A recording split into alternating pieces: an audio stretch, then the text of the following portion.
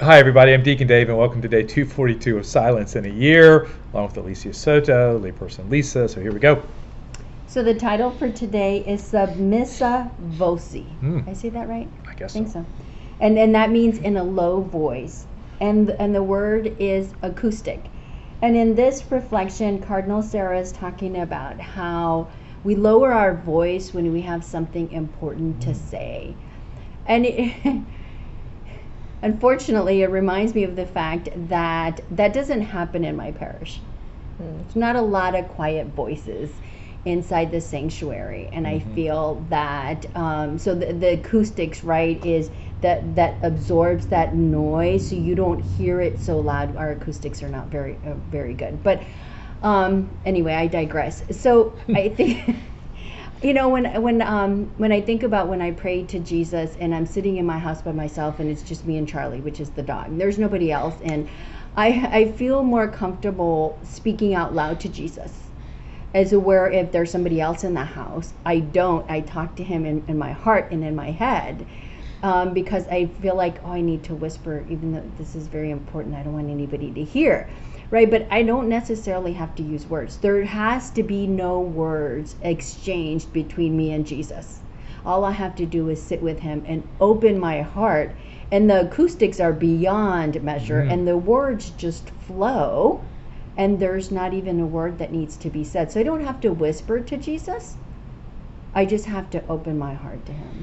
Speak silently, and it's very, it has great acoustics. I like that. Yeah. Lisa. Well, I think one of the things that, and we've talked about this before, but I think one of the things that people are fearful about when they pray out loud, especially in front of other people, is not having the right words. But Jesus knows the intention, or knows what's in our heart. So, like you said, Alicia, no words are necessary. Or if the words come out not as maybe not as eloquently or as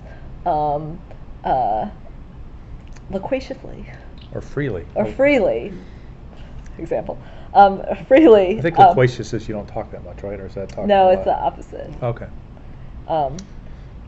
Then it doesn't matter, because God knows the intention that's in our hearts. That's like, I think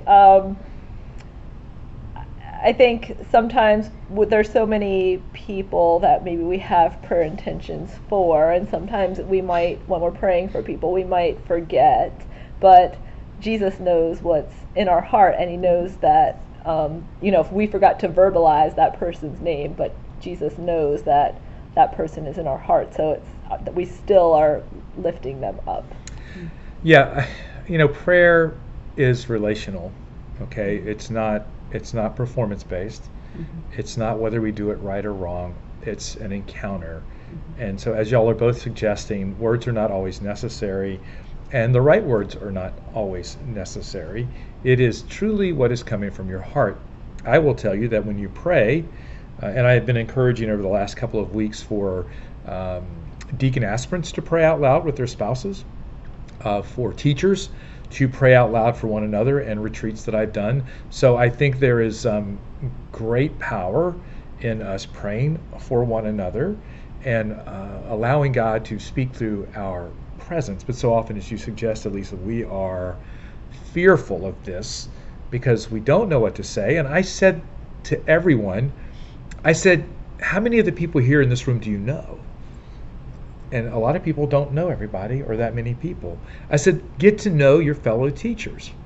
And if you know your fellow teachers, then it is much easier to pray for them and to pray into who they are and their needs, right? Because there's a relationship that now exists as a result of that. And even in a prayer situation where, it's awkward, you can always pray into whatever's going on, okay? So I think our fear and anxiety, because we are afraid we're going to do something wrong, eliminates the flow of the Holy Spirit. And when that's eliminated, we are grinding to a halt. Not a good thing necessarily, Alicia. Yeah. No. Nothing? You have nothing more? Lisa, what about you? Well, and I think it's important to practice.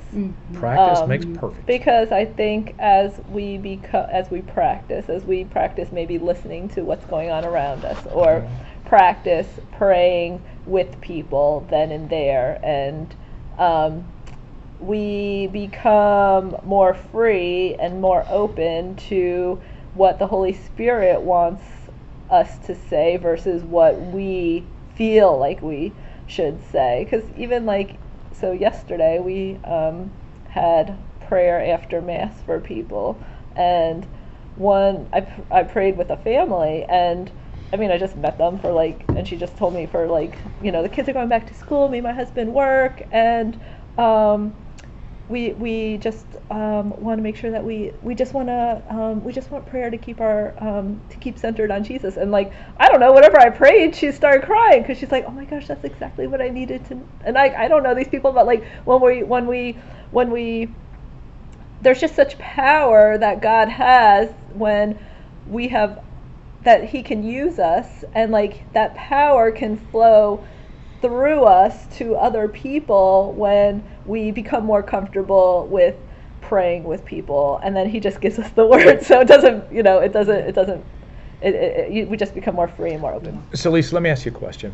3 years ago, how were you at praying out loud for people? I didn't. You didn't. No. Right. And so you have overcome that fear, right, through the power of God's grace, and you have stepped out in faith. And as you continue to step out in faith, you have more confidence and courage. That it's not you that's doing the work, it's God. And, and this is with everything. Exactly. It's with everything. And so when we start realizing it's not about us and it's about how God is working through us, it kind of takes the pressure off a little bit. Yeah. Because we're not worried about what anybody's thinking or how we're doing. We're just allowing God to work through us. And in that freedom, there's a lot of beauty that happens. Yeah. Yeah, I just thought of something. Good, go ahead. No, what was so the more attuned your heart is to the voice of Jesus, the more you're apt to hear Him. Think about 1 Kings, where was the voice of God? And that was in the whisper, and the only way that he could hear the voice of God was because he became attuned to that. And so we have to be accustomed, again, it's the practicing and not being afraid that we're going to get it wrong. It's just continually practicing it, then that you become more attuned to His voice. Yeah, really praying in relationship to that person and to God is critical. Okay, that you there's a level of compassion that's going into your prayer, because so often when we pray for someone's needs or what's going on in their life, right, if we enter into it in a way where there's that suffering with or walking and journeying with, it transforms our prayer in a way, or God transforms our prayer in a way that these people receive it with great love and meaning.